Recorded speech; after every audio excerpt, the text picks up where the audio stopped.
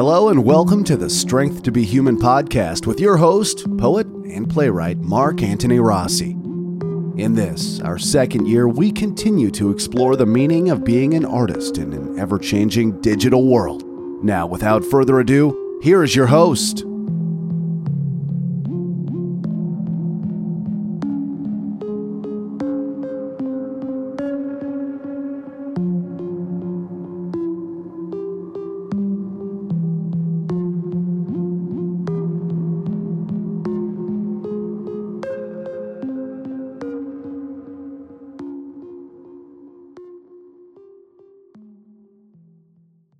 Hi, folks, and welcome back to Strength to be Human. I'm your host, Mark Anthony Rossi, poet and playwright. We're now on to episode 170. I know, it's amazing, 170. And we're going to go into the third year in a couple weeks. So we're progressing along nicely. Now, this is going to be another one of those series I did. This will be in 3 different pieces. Okay? It's called Germinal Joust. And this one is going to be, this segment is going to be writing as priority. Now, what I mean, germinal joust is pretty simple in my opinion. Germinal is just a word that means about the beginnings, the germ, the very root of things. And of course, joust is the different ways that people might play around with that or even tackle it, in the writing world. We all have a different genre or different angle, a different, I guess you can say, slant to what we're trying to do, and that's really part of the joust, like a joust of old battle where people would fight against each other with long sticks and horses, and you had different ways you can combat that. But in the end, this is how I feel writing is broken down for the artistic people. Okay, now we're going to do this in 3 different segments. 3 different shows. All right, priority is the first one we're going to do today, and it's really the one that fits the most people in it of the other 3 categories, because the passion segment of this is really about the artists or the writers that did 1 or 2 singular projects that they're known for, and that's pretty much it for them. They didn't do too much more than that. They had the enormous amount of passion to do that, and that was it. They didn't want to do anything more than that. And then, of course, the pledge one is more of the social or the political type writers that were doing this because they were trying to get some monumental cause out there for people to know about. Alexander Stinson is definitely one of them, and we'll talk about him on that show. Now, writing as priority on this show here. Like I said before, it captures the most amount of people. All right? Now, and I mentioned this on the past shows, and it doesn't really hurt to mention it again. I've always felt that in the very end of all writing, they only have 2 types of writers that come out that are out there doing work. And those are the people that are called upon to do writing. And I don't mean to sound supernatural over here about it, but in the end, that's what it is. Something that you're just called to do. And those people, they tend to have the most natural of talent. So it's.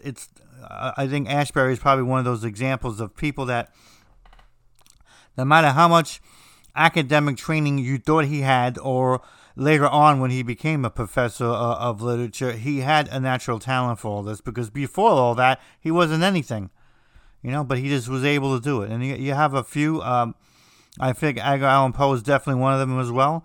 Of course, these people are considered to be not only brilliant, but geniuses in their particular craft, and that's fine. I don't know if you need to be a genius in order to have an enormous amount of natural talent to be called upon, but God knows it helps, and it seems to create that. So I guess I'm not too surprised by that. So you got those that are called upon. And remember, it's not just writing, too.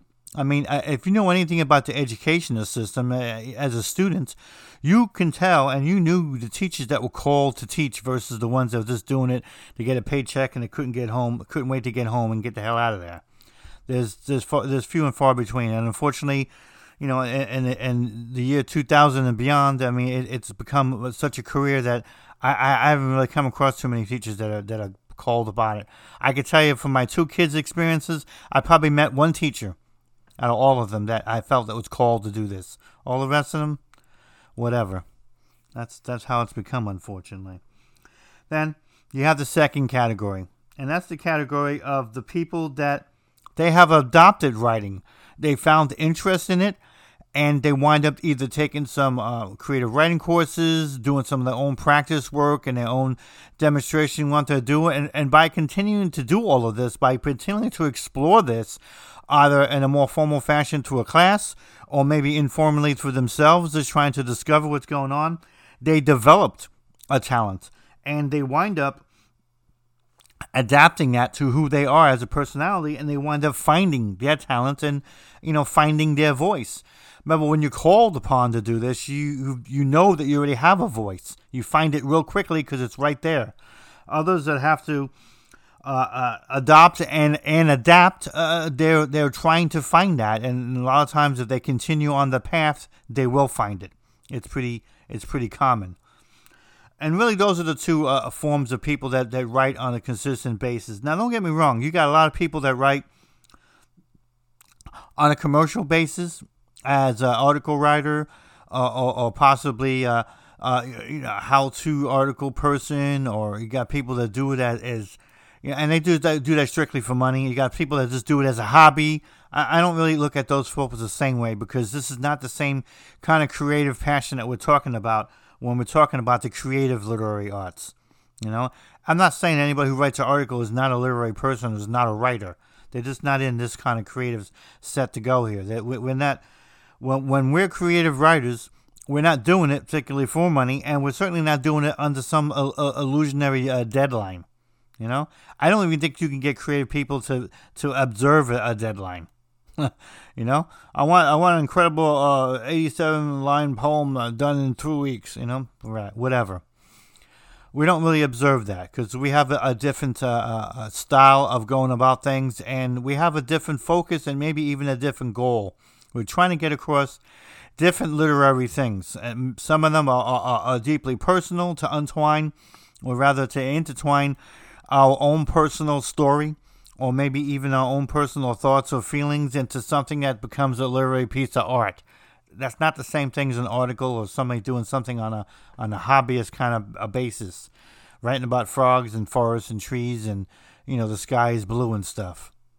Nothing wrong with any of that, but that's not really going to carry you too far in the end. You can't really write 5 poetry books and be taken seriously, and all it's about is blue skies and frogs. There's a point where people are like, okay, does he know anything else? Do they care about anything else?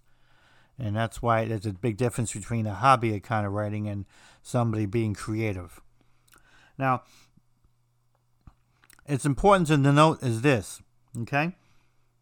Once you have established, I want to write, whether it is through the calling or whether it is something that you have, adopted and adapted, you now have to realize that you now have to create in that writing that sense of priority, okay? And I wrote a little something down. It sounds a little humorous, but you know, especially if you're a writer or you're trying to be a writer at the moment, that this could not be any more true and any more serious, okay? Those who hear the call, and I mean that metaphorically, the call is anything, even if you even if you adopt it, but those who hear the call but need an appointment. Now I know that sounds humorous, but it's the truth. Because remember, writing as priority means that it's a priority, but it doesn't mean it's the only priority in your life. It's something you need to be able to fit into everything else you're doing, because like everybody else, you have a full-time job. And you might actually have a relationship, whether it's dating or anything else. You definitely have other things to do in your life. You might even have children, and you have possibly sporting events you got to go to, or school functions, or church outings, or whatever. So all of those things you might deem to be, to a certain degree, important in your life, and yes, they are. But so is writing, and here is where, incredibly enough, it separates those that want to make writing a priority and those that don't. Because guess what? It doesn't matter in the end, okay, in my opinion, if you heard the call and you're somebody that already has a lot of natural talent, okay, and you have a voice and you have opinions and ideas and blah, blah, blah. And it doesn't matter if you discovered through adopting this is what you want to do. None of that matters in the end if you're not making writing a priority. Meaning that it has to be part of your schedule. It's something you have to do on a regular basis. I don't mean like once a month. I mean on a regular basis, a couple times a week. Something that is regular is a priority. Because if you can't do that, you can't really be a writer. You can't really do anything that's going to help develop your craft, because writing takes time. It takes time to come across with something that you think is interesting and important to put out. It takes time to rewrite it a couple of times to kind of, get to where it wanted to go to. It takes time to go discover in the marketplace where it might be able to go. It takes time to go send it out. And then you got other things to do until that happens, and it takes time for people to get back to you. This is all a time-consuming craft, okay? And there's different segments that you need to keep in mind. One of the first and foremost is trying to discover in your schedule where you're going to have some time management to be able to put this in there. I know when I'm making that slight joke before about, but need an appointment, that's really what a lot of times that's what it's all about. And observing all of that. This is my time for writing, and me do what I got to do. I mentioned this before in other shows, and it definitely bears to mention over here. Notes, they're critical. But they're critical because oftentimes you could be taking notes about important ideas you have about writing, or the notions behind it, or maybe keywords or phrases, or possibly a cool title you think. You could be taking those notes when you're not in the appointed time to write. It could be in the middle of a job, you're doing something. Oh, I got to write this down. Could be at lunch. Oh, I got to write this down. You take a break from working out in the gym. Oh, I got to jot that down. There you go. Whether pen and pencil or on a phone or dictation or whatever. So note taking is extremely important because it's one of the few things you could do about writing that's still important and critical, but you can actually do it outside of your appointed time of writing. So that makes it really useful because in many ways, when you're putting down notes, in many ways you are building a foundation for something later on that you could use for writing. And notes are really critical for that. Mainly because there's nothing worse than saying, I want to be a writer. Okay. I put some time aside each time for the week. Okay.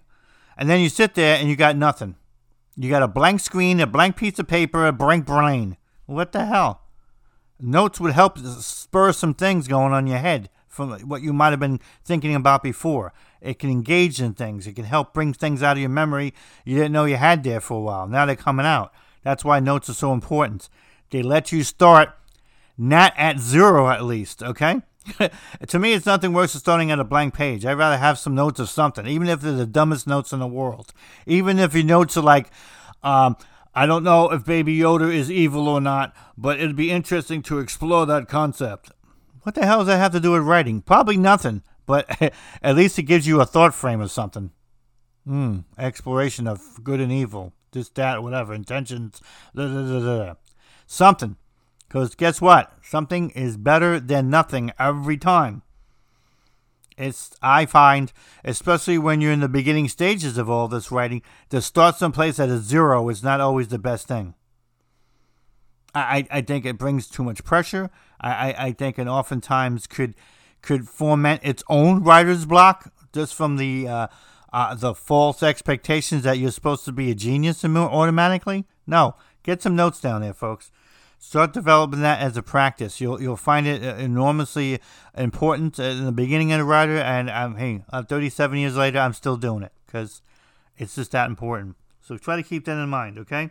So remember, if you want to be a writer and making it a priority is critical, and of course, making it a priority means you have to have it in your appointment, in your schedule as an appointment. It doesn't have to be a regular time or an exact day or whatever. It has to always be Thursday at 8 o'clock at night. I mean, no.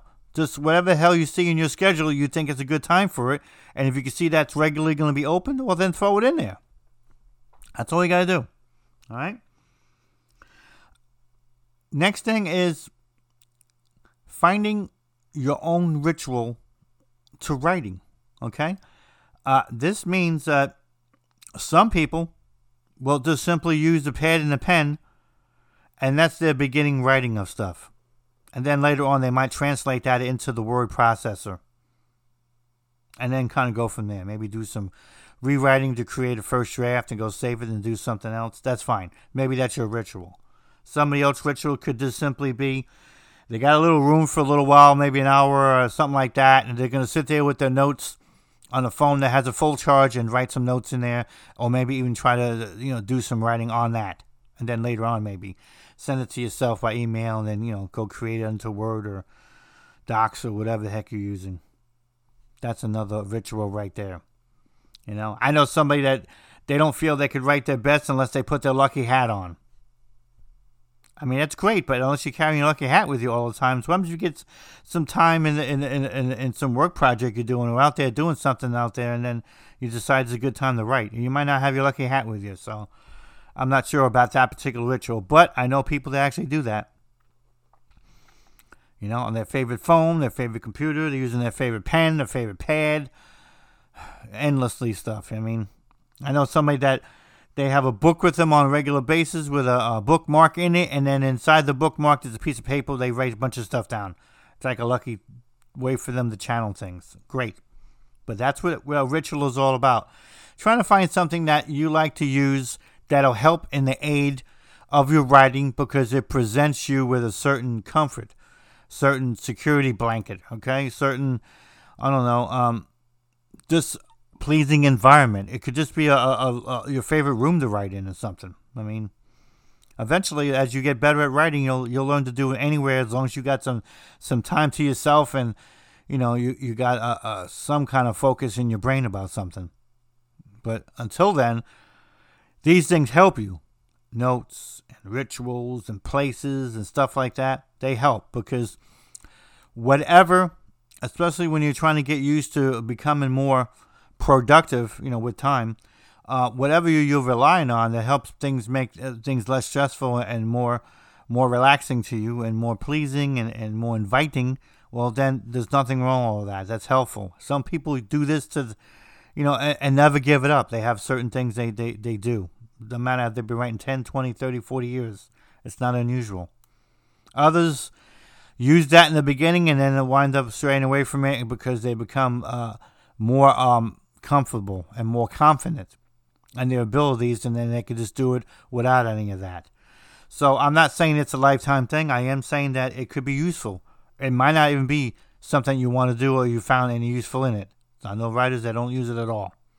But I know that it can be helpful in the beginning. And I actually did a whole show on it. So I think I even did an article on it at one time. Yeah. So it's something to really keep in mind because it would definitely help you, I feel. Anything in the beginning that aids in your confidence and aids in your faith is real important, okay? Now, I know it sounds unusual, but there is a certain measure of faith that you need in writing because remember, writing is a gigantic gamble. Gamble is if doing it right. Gambling if this is going to be your best use of time. Gambling if someone even cares about what you wrote. Gambling if you want to keep doing it after being rejected 25 times this month or something. Hey, it happens. So you do have to have a certain measure of faith. I've found that those that have a calling for it or a natural gift of it, and this is a twisted irony, they wind up having less faith and oftentimes fall away from this more than the people who have adopted and adapted for it. I think mainly because when you have to work harder on something you're not naturally talented on, once you get someplace with it, you don't want to give it up. You've put too much into it. You've invested so much into it. It becomes a real part of you. It almost becomes a stickling point about, hell, I'm not going to give this up. I've done so much, this, that, and whatever. No, I'm going to stay with it. Where unfortunately, sometimes the people who are born for it and who are called to it, they haven't worked towards it. It was given to them. By the universe, by God, by spirits, I don't know, whatever you want to call it. But it was given to them. And a lot of times, because they haven't earned it anyway, it's not hard for them to give up something that somebody gave them. It's almost like a gift, You didn't pay for it, you didn't work for it, so, you don't care if you give it away or throw it in the garbage or whatever. It's a kind of taking things for granted. It's sort of an ungrateful attitude, and of course it's ultimately disrespectful. So that's the real distinction I found on the results.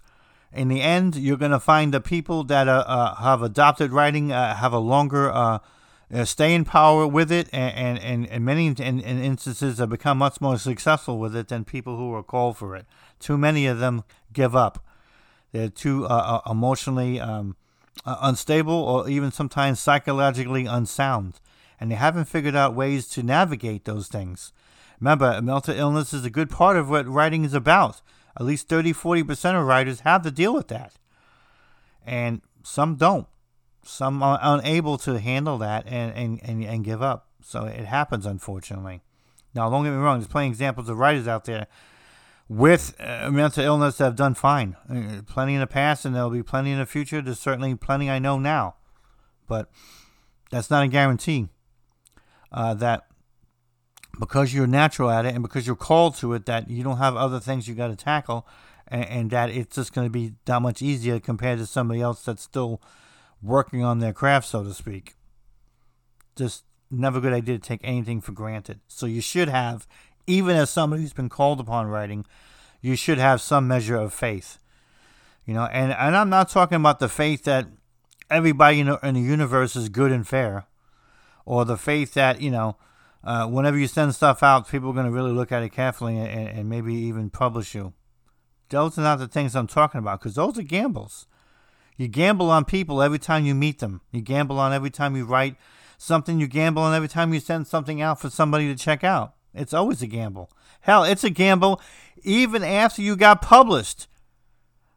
If it goes into some publication and 10,000 people are checking it out, you don't even know, but a portion of them even care about what you did, or if it even connected with them.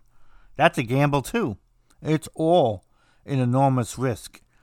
And I think that's what makes it, in my opinion, writing so worthwhile and so instrumental to the world in terms of art and literature, and maybe even a measure of truth to it, is because there is such a risk involved in it.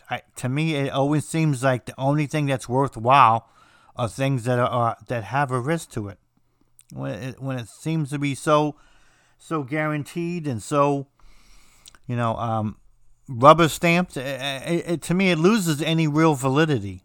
How do you know? I don't want to make everything writing to be a competition, and I actually preach against that sort of thing, that you think about other writers as your competitors or other pieces of work out there as competition, because I think that's not very artistic way of going about things. But it is fair to say, and it is realistic to say, that whenever you're doing something on a creative basis, you are at least competing with yourself about things that you've done before, or things you still want to do. So there's no doubt about that. You are working sometimes against yourself as much as you're with yourself, but you're also competing against the odds out there of other people. I mean, can you connect with? Because remember, the first people you're trying to connect to are the editors, not the actual audience themselves, because they have to believe in what you're doing before they can send it off to other people to check out. And in a way, I guess you are competing with for their attention. If there was some formula for that, trust me, I'd give it to you and I'd use it myself, but there isn't any. It's really all about doing your best work and trying to be as honest as you can about yourself or about the world that you see, and try to translate that into something that sounds interesting, that sounds different, that sounds clever. Remember, more times than not, you're writing about things that have been written about before. And that's not something negative, and that's not something to get depressed about. Your job is to make it seem fresh still by using a different phrase, by using a different set of words, by using a different angle, by using an interesting title, all of that sort of stuff. Because that's your job as a writer, to bring something old back to being new again. Bring something we've heard about into something that gives some people a fresh light onto it. Because more times than not, that's what you're going to be writing about. I talk to writers all the time, and sometimes they really amaze me. I'm like, you're a brilliant writer. Why would you think that you're the only dude out there that had his heart broken by a girl? Or maybe another guy. That's nuts. That's had to happen a million times in the last 10,000 years. Why are you so different? So you got people that still think that way, and it's a bad way to think. You have to recognize more than not that the things you're doing have been talked about before, have been thought about before, have been felt before. How do you still make that connection? Well, talk about it in a different way. Use different phrases for it, different metaphors. That's how you approach something that is old hat and make it something new. It's like being a fashion designer in a way, you know. Hi, fashion designer Johnson. Why is your dress any different than the other 20,000 dresses I've seen over the last 50 years? Because it is a dress you're doing here. Well, then you're figuring out how you're making that dress different. It's still a dress, just like the writing. It's still a poem, still a play, still an essay, still a fiction piece. How are you making it different? How can you write something new when it's about a subject we're all too familiar with? Well, the best way to do that is to find out who you are individually as a unique individual, invest that individuality into the older subject, and out comes something new. Because, yeah, they know all about heartbreak, but they don't know about you. What can you bring in there? Moments of your past, parts of your childhood, maybe something of your faith, maybe something of your fear, maybe something unique that happened to you. Those are the things that you bring into that. That's how you create something old into relatively something new. It's what they call the variation on the theme. A lot of us work on the variation on the theme. We don't really have a choice. You only can do so many new things. Even the 5 or 6 poets that want to write about Elon Musk and SpaceX and going into space and blah, blah, blah. Imagine how much you're going to run out of room on that. For everybody, another SpaceX poem. Oh, God, another poem about Elon's a genius. That gets old quick. You want to keep doing it, you got to come up with something different then. But this is what I'm talking about. And then, of course, as you're making rarity a priority, you might actually be writing about something that is entirely different than anybody else is doing. There are plenty of writers out there. As poets, people tend to be more personal, and they tend to be more, as they say, confessional. But no one says you have to. I mean, I've run across magazines that only want prose poems with no breaks. You know, if you ever wrote a prose poem before with no breaks, you find out that it's harder to be personal than you think. You wind up being more, I feel, academic, or maybe even esoteric, or maybe just more of a storyteller than a poet in a way. You might be less personal doing that and using that style. If you want to try to do something different in your writing, adopt that for a little while, see how it works out. But there are plenty of other poets that use different genres inside their poetry that has nothing to do with the confessional. I mean, I know poets that use science fiction. I know a few poets that just write about universe and space or just science. I know some stuff that they only want to do in horror. And believe me, I did a couple of horror poems before. They're not easy. But I know people that do that. That's what they like. Some folks that want to do some fantasy poems, that can be difficult as well. You know, there's definitely a group out there that like to do, erotic and sex type poems. You know, and here's a perfect example of what I'm talking about, okay? I don't mean to sound strange here, but I can't really think of any kind of sexual position or sexual act or just sexual foreplay that you could come up with that hasn't been done 5 billion times already. So again, how do you do something like that if you really find this is important for your particular poem and make it fresh? How do you do it so it's not so graphic? How do you do it that it has a new strange twist to it maybe? How do you do it in a way that sounds still playful and poetic and not just crass or exploitative? That's a really good lesson right there on how to figure out how to do. You got some folks that can be classy about it, and you got other folks that it's like, oh, Lord, come on, huh? I want to spray the room over here after I read this damn thing, So, yeah, that's a good exercise, though, on that, because it's another perfect example of something that's just overdone. And remember, more so than the broken heart or the grandmother died or my farm got in bankruptcy or something like that, more so than any of those, sex is just so overdone in society. We just kind of went to where it almost becomes boring. I mean, before you even finish your sex poem, there's 10 different streaming services with 8,000 different programs. All of them have the sex scene or more than one sex scene. And you find most of the times it's just to draw attention to the show because it's never that instrumental. Really. It really isn't. It's just not. If you got rid of that out of the show, it wouldn't touch anything. All right, my superhero likes sex. Big deal. Huh? Guess what? My cool heroes on this show, they all need to take a poop, too. So I don't really need to see them going in the bathroom and using some toilet paper.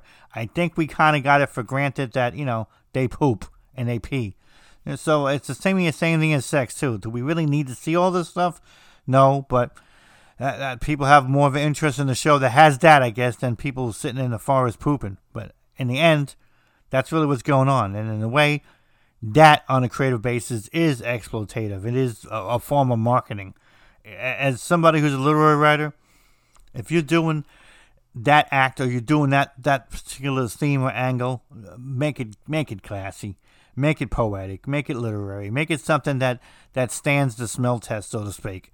Because if you don't, then you're just becoming an HBO poet, and they're not really that helpful in my opinion. Okay, because like I said, an HBO show can do this, and why they want to read your stuff? They could go see somebody doing that. So try to keep that in mind. Okay, but it is a good lesson on what we're talking about over there. It really is. All right, so as we're wrapping this up, remember, writing needs to be a priority. Okay, whether you've been called to do it and have a natural talent and you know your voice, or whether you have adopted and adapted to find your voice and to find your angle on what you want to write, you need to, of course, put it in some place in your schedule on a regular basis so that you can continue to go at it and improve and get better. Because in the end, you need to write to become a good writer. Notes are incredibly important. They're one of the few things that you could do outside of your appointed times throughout the day, and you'll find them always useful to go back to them. And a lot of times you'll use a lot of those things. They're there to kind of give you those little pieces of seeds that are necessary to start something. They are, in essence, germinal, And of course, whenever it's possible, try to find a ritual that could be useful to make you comfortable and a little bit more confident. Whether it's a trusty pen or your favorite phone or your favorite area to go to, whether it's a cool hat to wear or just a special piece of paper you only like to write on. It could be a room where you go to that you feel the most comfortable at. Some people have a blanket. Well, this becomes their security blanket, but those things are actually helpful as well, too. Being comfortable is really important in writing, and it's funny because oftentimes you might ultimately writing things that make other people uncomfortable, and you know it. But it's funny how you need to be comfortable in order to be able to put down the foundational blocks to make other people uncomfortable. It's just one of those strange paradoxes that we have to deal with as writers. It's no wonder why we have so many mental issues at times, because we really do things so much different than the average person. And that's really what this is about, to understand that. All right, well, next one we're going to go on to, it will be Writing is Passion. That'll be the next episode of number 171. That'll be coming up in a couple of days. Until then, folks, I hope this has been useful to kind of give you a primer on on making writing a priority, all right? So this is Mark Anthony Rossi, Strength to be Human, episode 170 of the writing series Germinal Joust. The first one, writing as priority. Until next time, God bless.